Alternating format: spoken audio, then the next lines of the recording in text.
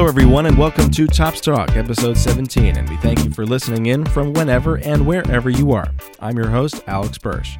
In this episode, we take a look inside the Topps Bunt app and its newly released 2016 version, which is available in the Apple and Google Play Store now. We also have the first Topps Talk collector interview where I talk with a Topps fan about his or her history with collecting cards and what that means to them. But before we get to those segments, I have Kevin Moody with me to go through this week's Topps News. Kev, take it away. Thanks, Alex. This is Topps News for the week of March 21st. There were two exciting releases for the Topps company this week, both on Wednesday, March 23rd. The first is Topps UEFA Champions League Showcase. This is the first UCL product released by Topps in the US and includes a 200-card base set and 2 autograph hits in every master box from some of the top players in the world, including Ronaldo. Star Wars The Force Awakens Series 2 also released on Wednesday the 23rd.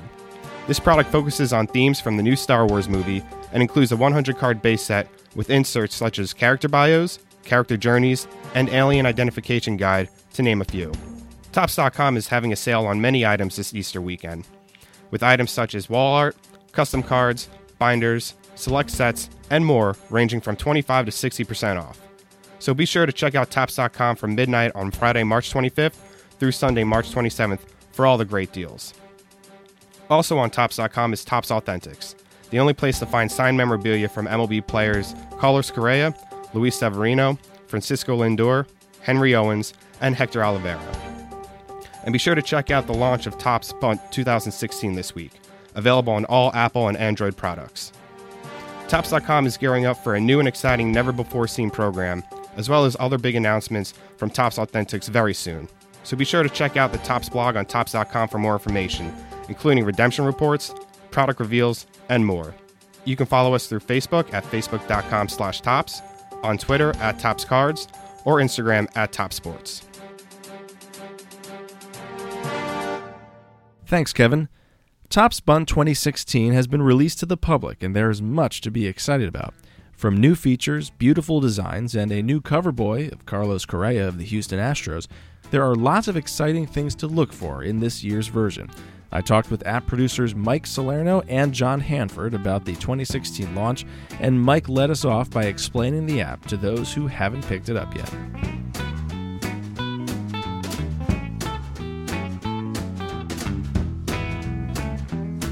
Topps Bunt will be in our 5th season, and we're really excited to be launching the newest version of the app. For those that are not familiar with what Bunt is, it is a digital trading card collecting app where you can play your cards in real time for fantasy implications. You can trade with anyone from around the world. You can join a greater community where fans talk to each other about goings-on both in the app and in baseball. And you really get a greater sense of the nostalgia that everyone had. I know, Alex, you did, and myself as well. Growing up, having your big box of trading cards probably somewhere under your mom's bed. Now they're in your pocket everywhere you go. So we could not be more excited to get this season underway. And so for fans who have played in years past, what can they expect to find that is new this year in Topps Bunt? Well, for fans that are veterans of the app, they're familiar with chasing cards and chasing points and really continuing on that. We're going to give them something brand new to chase this year, which is levels. You can do a number of things in the app to earn experience points, which will help you level up. You can go from level 1 to up to level 50, and going along the way, you'll be able to unlock certain perks, deals, special cards, special packs, and it's all you're in charge of it essentially. In 2014 and 2015, and usually we would have some things where some fans felt restricted more than others, whether you were a hardcore or a casual fan. Today, in 2016, you are kind of you're in control of your own destiny. So we're really excited for fans to have complete ownership of that and to really experience levels for the first time. What can fans look forward to in a design aspect? Well, the designs have been just getting exponentially better in the last year. Over the offseason, we had some really great designs, but of course, a lot of fans are in hibernation. They're watching football. doing March Madness and stuff like that. It's understandable. But the designs for the 2016 app are just unbelievable. We've decided to bring back a few different marathons that we had over the off-season, as well as we're going to bring into the app for the first time some old designs that I remember collecting as a kid, like 2001 Topps Gallery. We're going to have the Topps Gallery Marathon set, which is going to have a sort of oil painting on canvas feel to it. It's a beautiful card, and I'm really thrilled with the way they did it. Also, Turkey Red is going to be back in its original form. And we would be remiss if we didn't at least give a shout-out to our buddy Dan Polito, who is the lead designer on Bunt and the maestro behind pretty much all of the great cards that you see in Bunt. And we kind of gave Dan a little stick this year because the Signature Series will be returning as well for 2016. And that card specifically, we had Dan go back to the well a few times, and he probably wanted to throw something heavy at us at some point, but what he came up with at the end is magnificent, and we're really excited to share it with everybody. And something also that debuted in the winter that, for me, I love it because I'm a big prospect head, but that it is our prospects and explain what is so interesting about these prospect cards that has never been done before. Well, the prospect cards, what's cool about them and what had never been done before is that they will score not only in the 2016 season, but in all seasons following, as long as they make their debut in 2016. But let's say a guy doesn't debut in 2016, like say Lucas Giolito somehow doesn't make the Nationals at some point this season. That card wouldn't score in 2017, but before each season we'll release a prospect set. So before each season we will have our top 10 prospects for each position, and then they will score in the coming season, and as long as they make the majors that season, in all the seasons following. And I think that prospects are synonymous with spring in general, and the idea that hope is around for every major league team. Everybody's in first place on opening day, and it seems like every prospect is Willie Mays also. So it's fun to see, not only as we're releasing these cards, the reactions that he elicits from our fans, oh, this guy's going to be great, this guy's going to stink, so on and so forth. But like I said, that hope is what we kind of draw off of, and it's so much fun to kind of have these cards as part of the app. And not only that, they also make you feel really old, because like some of these guys are born in like 1995, 96, and I'm just like, well, I'm still hoping on my knuckleball to get me to the major league someday. Cody Bellinger? Was that who it was? Clay Bellinger's son? Yeah. Oh, God, yeah. And Mike, I know that one thing that you wanted to touch on in this talk was something that you guys are incorporating in Bunt that worked so well in Star Wars Card Trader, and that is card exchange. That's right, Alex. And so for fans of Star Wars Card Trader, those who are familiar with Smuggler's Den, that's essentially being rebranded in Bunt as card exchange. The way that we're going to be using it is similar and a little bit different at the same time as our friends at Star Wars Card Trader. We will be expanding, for those that are veterans of the app, we usually have 5 variants of every base card. This year we're going to have 10. And the way that's going to work is that more cards will be available for all fans in packs, but also 5 of those levels will only be available through card exchange at first. So we're really excited to have, like I said before with levels, really letting the fans kind of be their own boss with that. So you'll be able to, again, if you're hardcore or you're a casual fan, you'll be able to get all the way up to a gold card for your favorite player, whether it be Correa or Trout or Harper or whoever it may be. And you'll be able to do that all on your own, even without the help of trading if you so need to. So we're very excited to have card exchange, and we think that it'll add a significant layer of fun and engagement for our app. This year is going to be incredibly fun to watch, and especially and we have to shout him out more than once because of his devotion to us, Carlos Correa, and his Astros. Obviously, we hope that he does well this year and the Astros can do well this year. And I mean, what a treat to have such a great player on the face of our app. Certainly. Thank you so much for coming on here and really explaining everything needed for the Bunt app. The Bunt app 2016 version is out in the Google Play and App Store right now. Be sure to download it if you don't have it already. If you do have it, go back in it. For God's sake, it's spring. It's time to play baseball. Yep, thanks for having us on the pod, Alex. We're really excited for the new season. Follow Tops Hanford on Twitter for all of his Mariners bias, and myself at Tops Mike for all my self-hating goodness. And, of course, Tops Bunt to find out different releases that are happening throughout the day and different contests and fan giveaways. And, of course, Fan of the Week, which we will be doing each week throughout the season. And we will be sometimes putting you, the Fan of the Week, on here on Tops Talk to discuss your fandom. More of that to come later on this season of Tops Talk and the Tops Bunt app.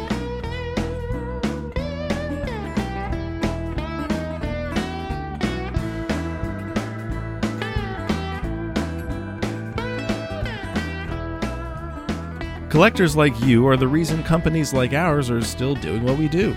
And each collector has a different and fascinating story about how he or she got into the hobby they hold dear.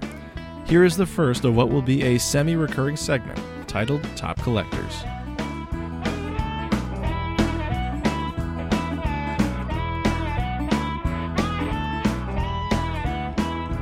He is the Director of Broadcasting and Programming for the Tampa Bay Sports and Entertainment at Emily Arena, and he's also a huge card collecting fanatic. Matt Salmon, thanks so much for joining me. Alex, thank you so much for having me on and for providing a little grease to the squeaky wheel. I'm glad to be part of this program. You do a great job and love listening to the program every week. Thank you so much. That means a lot to me, Matt. And you're definitely the first listener turned guest. So you can take that into whatever trophy room you have at home. Yeah, it's going on the resume as soon as we're done with this call. Perfect. Well, let's get right to it.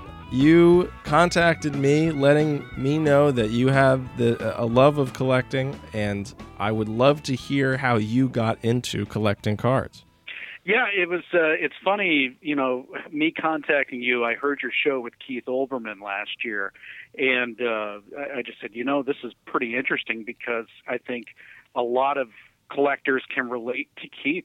We all got started when we were kids, and even as we get older, we maintain some kind of connection to baseball card collecting. And for some of us, like Keith, it's a phenomenal truckload. I can only imagine his storage space with his collection. And for others, maybe it's not quite as voracious as it was when we were teenagers, but it's still part of our lives. And for me, collecting, growing up here in the Tampa, Florida area, we didn't actually have, certainly no Major League Baseball at the time. I'm talking about the 1980s. We had spring training, we had minor leagues, we had a god-awful NFL team in town. So it's kind of an outlier market. But when I was, I want to say maybe around 10 years old, I really got into sports. And I had always liked sports. I had played sports. Sports was fun. But around the age of 10, I really just got into the statistics of sports, the history of sports, logos and jerseys and names. And it was, I remember it like it was yesterday. It was in 1989. I want to say maybe like August, maybe September. I was helping my mom doing grocery shopping.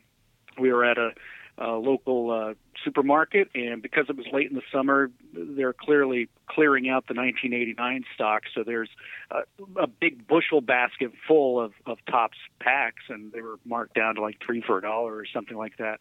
And my mom says, "Hey, do you want to get some baseball cards?" I said, "Sure." And from then on, it grew from a handful of packs to quite literally, and I counted this back in the day, something like 30 or 35,000 cards, within 4 or 5 years. And, it was quite the hobby for me and a lot of fun, made a lot of friends doing it. And it all started with that one, purchase of a few packs. And I have an older brother who, he collected cards in the early 80s, so I knew what baseball cards were and I knew what they looked like and that people collected them, but didn't personally get into it until I was around 10, and it just happened to be at that same time that I just dove into sports, and really ever since then it's been part of my life, not just the sports but also keeping that tangible collection of cards as well. And I think one of my favorite things about asking people about how they began collecting is because while everyone obviously has a very different story in many respects, like Keith Olbermann, as you noted, was on this program, and he had probably my favorite one just because he could remember it so clearly because the man has an encyclopedic memory. But how he didn't get a certain item in the pack that everyone else got, and because of that, like, he went crazy with trying to complete his set and all that jazz.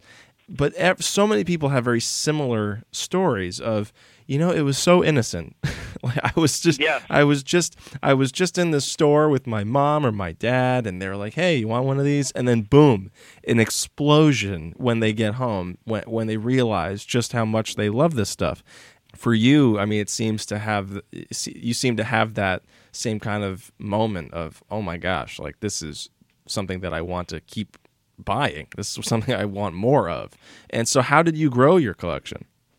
Yeah, and it's funny you mentioned that because, again, this was late in the summer, so I'm just picking it up, in mid-season. But yeah, it just caught on like wildfire after that. And I remember, even before going out to baseball card shops and getting, the specific carrying boxes and plastic holders and stuff, I found, a Velveeta cheese box that served as my first box to store all these cards that I was suddenly amassing. And it's funny that you remember these things 25 plus years later.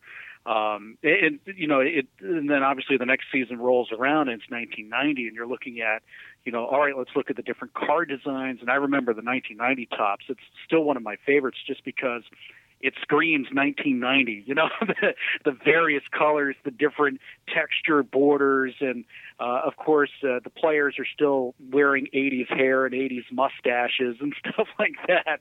It's quite the testament to history in general. But starting in 1990, I just started buying packs. And that is, as years went on, that was my primary collection method. I didn't like buying singles. I didn't like going to shops or, flea markets or anything and buying specific cards. I didn't like buying complete sets. The fun for me was trying to build the set. Now, I still have in my collection somewhere the 1992 Topps set. I got it, I think, as a Christmas gift one year, and it's still a neat thing to have in the box. Granted, I have to be honest, I broke the seal because there were the gold cards in there and I had to see what those looked like. So I'm sure the value has gone down. But, for me, it was building the set.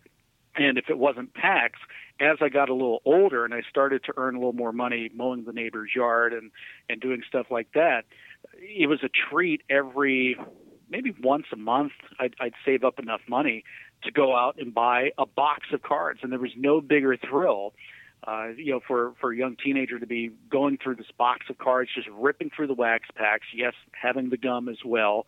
There's this intoxicating smell, and I mean that in a good way, an intoxicating smell of the gum, the cardboard, the wax.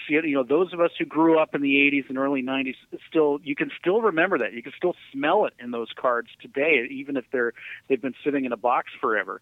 But ripping through the box, seeing what you got, separating the stars and rookies from everything else, and then I'd spend an hour collating them, putting them in numerical order. Okay, well, these are the cards that I need to get to complete the set, and that was really the biggest way that the collection grew by leaps and bounds. It was every few weeks getting that box of cards, which came out to like 500 cards per box, and just over the years it just amassed into something greater. And then for me too, not only was it the new models or the new sets, I should say, as somebody who likes the history of the game and history in general, at a very young age, I started collecting older cards. So I would go to flea markets or baseball card shows, and just if I had spare change, I would just buy these cards from the 1960s and 1970s, and that's actually the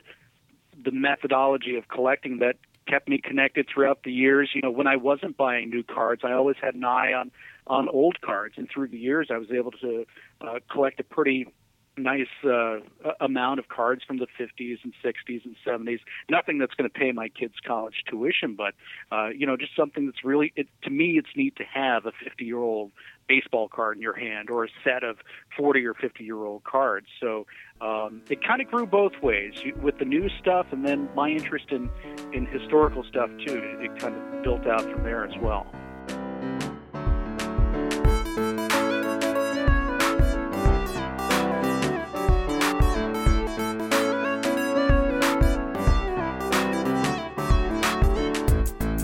Now, I want you to really think about this hypothetical question. But let's say there's a Florida hurricane coming, and you gotta choose one card that is from your past that you gotta hold on to, and that you can start your next, maybe your next collection with. But one card that you love dearly, what would you say that card is? Oh, geez. Just one? Yep. No. I want just one. I could be nicer, and obviously you have a larger hand than a small child, so you can probably grab more than one. Yeah. So let's say top 5. Top 5. Yeah. Do you know what? It's hard to say. It's hard to pick just one. And it's hard to say top 5, but because you opened the door a little bit and said if I had to grab a handful, exactly. There's a stack of cards that I collected again when I was a teenager, and I forget exactly how I acquired them, but they were all like 77, 78. I was born in 77, so I've always had this neat little connection to the 77 set. And I remember I somehow collected Carlton Fisk, Robin Yount, Phil Niekro, who else? Burt Blyleven. There were about 10 77 Topps cards. So if I had to just grab those cards to start the next set, if I can remember which box they're in, I would reach into there and grab them, because those are the ones I remember are in the single plastic holders, and I could just grab them out of the box and go. Like I said, I've always had that connection to 1977. That's one of my favorite sets, and that would have to be, if you said that was it, that would be the one that I'd be going for, because it's hard to pick just one. So I'll just grab a handful if I could. Okay. And now, if you have a favorite player, how did you collect his likeness? Do you know what's funny? I had a favorite player. Again, we didn't have a major league team here in Tampa. For absolutely no good reason, I liked the Toronto Blue Jays growing up. Interesting. And the timing was actually good. And you know what's interesting about it is, first of all, the Blue Jays spring train here, not too far from here in Dunedin. But also, I recall a local TV station used to pipe in Blue Jay games on weekends. They would get the CTV feed. So I got to watch Blue Jays games throughout the season. So I think that helped it out. And it's funny, you look at those Blue Jay teams, late 80s, early 90s, my favorite player, bar none, was Dave Stieb. I think he was one of the most I think he was the most underrated pitcher of that era, because that was the era of the fastball. That was the era of Doc Gooden. That was the era of Roger Clemens. Pitchers like that. Randy Johnson was up and coming back then. Dave Stieb didn't have the most spectacular fastball, but he had one of the most wicked backdoor sliders in baseball history. And that was his out pitch. And even if he had 120 pitches thrown and he had nothing left in his arm, he could always squeeze one of those backdoor sliders out and fool the batter. So I took a liking to Dave Stieb, and when I collected, again, it started with wax packs. But after that, then it would be buying older wax packs, going back 4 or 5 years. And then that was the time where I would go to a flea market, or I would go to a baseball card shop. It's hard to explain how you used to buy stuff pre-internet, pre-eBay and Amazon. You actually had to get up out of your house and go out and look for these.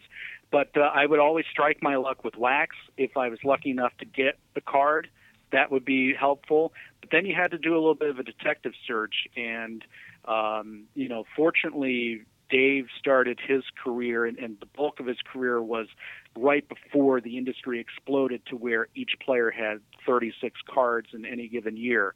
It was a lot easier to find a handful, but he was my favorite player. It started with wax. I'd hunt for it afterwards, but I did, and I still have the complete Dave Stieb collection from his 1980 Topps right up until 93 when his Blue Jay career ended and he was finishing up his pro career with the Chicago White Sox before he came back for that little bit of a return in the late 90s. But I still have that stack of about 50 cards from that time. Yeah, Dave Stieb. Well, that's a great choice. It really is. I mean, a Blue Jay legend, first off, and secondly, I mean, such an underrated pitcher. And I mean, and now one of my favorite websites, and I think a lot of baseball fans can agree, is Baseball Reference. Yeah. And so just pulling up his Baseball Reference page, which is, I mean, first off, Baseball Reference, you can just get lost in there. You can spend a day there, yes. You really can. And you know what really gets you, to really get you lost in there, is the similar players area, and the most similar by ages.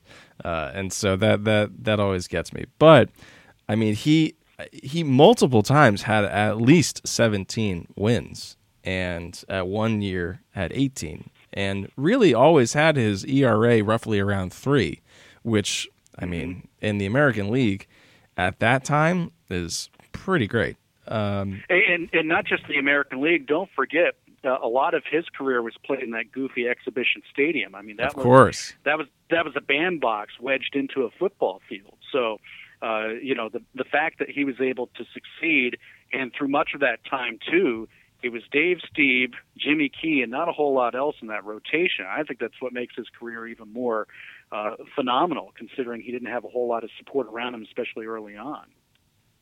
Yeah, and I always, when thinking of Dave Stieb, I always was so glad that he was part of that World Series win. Yes. Because if anyone on that squad deserved to be a part of a World Series team, it was him. But yeah, I mean, you picked quite a time to be a Blue Jay fan, as I just alluded to. I mean, a few World Series championships to start the 90s. I mean, that must have been such a thrill for you. It was, and what's so funny is I and a friend of mine at school, we were the only Toronto Blue Jays fans that we knew of our age group in the state of Florida. And we were able to revel in that. And it was pretty unique. And even from watching afar, again, this is before MLB extra innings or internet, you had to count on box scores. You had to count on, the odd TV broadcast. Maybe ESPN would pick up a game once a week. But this is, Alex, one of the big reasons why I loved baseball cards, because, and again, it's hard to explain to younger people pre-internet what life was like.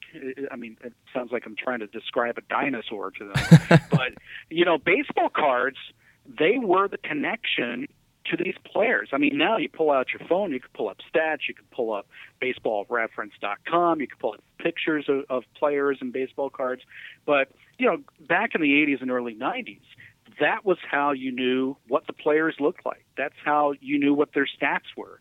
That's how you knew if a team changed its logo or had a different uniform. That was our daily tangible connection, a visual connection to our favorite players, our favorite teams, or just the sport in general. Because, like I said, you could get box scores in the newspaper or in a sporting news. You could get highlights on Sports Center or your local TV broadcast. But, those were at specific times of the day. I could go into my room and pull out a box of cards and just rifle through there and, still see, what this player looked like, what this team looked like. And it's kind of funny, some of these images still last all these days. Like, we can remember maybe some player had a really goofy looking card, or, we all know what Ken Griffey Jr.'s Topps rookie card looks like, because it's just ingrained in us, because that was all we pretty much had back in the day. And it's so fascinating to so many people now who are, maybe born after around 2000. And I mean, they just don't know a time without the internet. I mean, it's as everywhere as water. I mean, it's just that's what life includes. And so just to think that these baseball cards had such a meaning to people, and like you said, a real portal to the favorite team of theirs, especially if someone like you who had a favorite team that was not even close to where they lived. No, nowhere close. Yes. And the funny thing is, of course, the 92 World Series was against the Braves. Well, everybody in Florida magically became a Braves fan, and that just drove me nuts. So it was great to have that connection to my favorite team, which was only 2,000 or 3,000 miles away. And like I said, it was great to have that tangible connection right by my side whenever I wanted it. Like I said, I'd go in my room, pull out a box of cards, and there it was. One of my final questions for you is, first off, are you still a fan of the Blue Jays? In a heartfelt kind of way, yes. I have been, after I went to college, I moved back here to Tampa, and I have been a Tampa Bay Rays fan, first and foremost. They need all the fans they can get. Of course. And, let me tell you, when I first moved back here, was a 99-2000. That team was losing 106 games on a regular basis. So it wasn't easy to be a Rays fan, but now they've certainly got their act together. I love the Rays. I will have to admit, though, when the Blue Jays made it to the playoffs for the first time since 1993, yes, I had a little bit of a soft spot. I absolutely love the fact that it was Jays and Royals in the LCS exactly 30 years later. That was pretty phenomenal. I watched them with interest. I still have, just for old time's sake, a throwback Blue Jays jersey in my closet. But it's the Tampa Bay Rays right now. And part of that, too, is I've got a 6-year-old boy who is just getting into sports. And, we go to minor league games around here, but it's really special when we pull together enough money to go to a Rays game. So, got to put on the Tampa Bay gear first. That's fine. And that's a perfect segue to my final question, which is leaving a legacy of collecting cards. And do you plan on doing that for your 6-year-old? Oh yeah, already did that. It actually started, technically a couple years ago, but when your kid's 4 or 5, they're not really grasping on to what you're doing. Hey, here's a pack of cards, let's open it up. But especially last year, the one, I love the regular Topps series and design, especially the 2016. I think it's really sharp. But I love the Heritage series. Love it, love it, love it. And it goes back to the actual 1960s and 50s cards that I bought as a kid.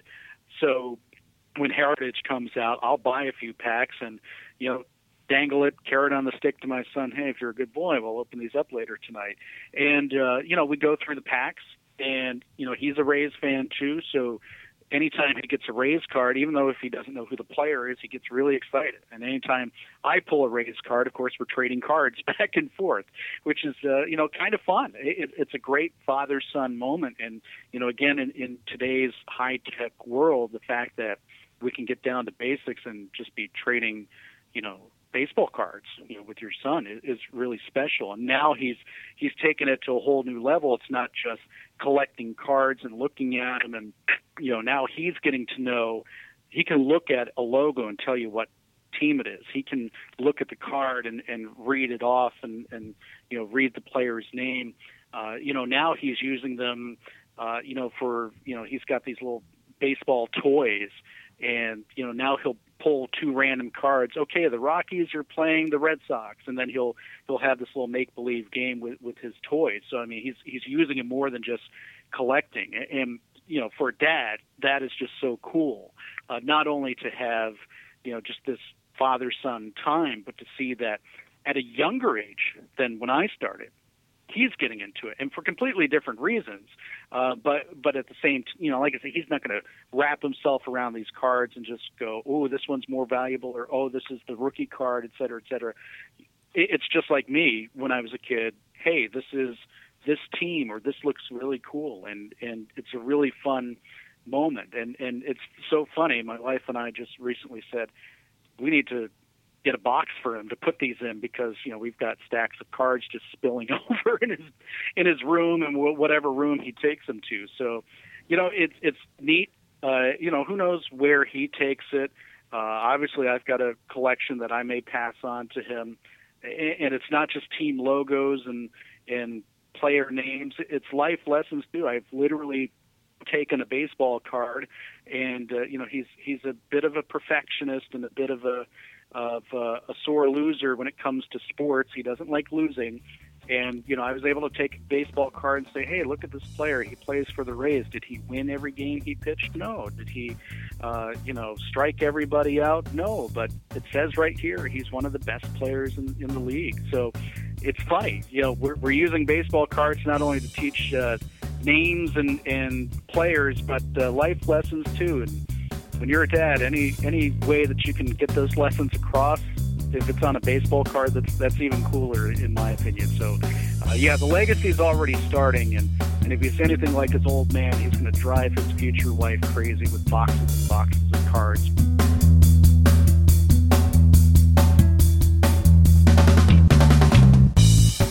Thanks for listening to Topps Talk, and we hope you hear us again soon. You can find us on Audio Boom, as well as iTunes, SoundCloud, and Stitcher, and you can follow us on Twitter @ToppsTalk. If you have any questions or comments, or would like to be a top collector and share your collecting story, send us an email at topstalk@topps.com. Special thanks goes to Clay Laraski, Leanne Minutoli, and Susan Lajudai, Mike Salerno, John Hanford, and Matt Salmon. This has been episode 17 of Topps Talk.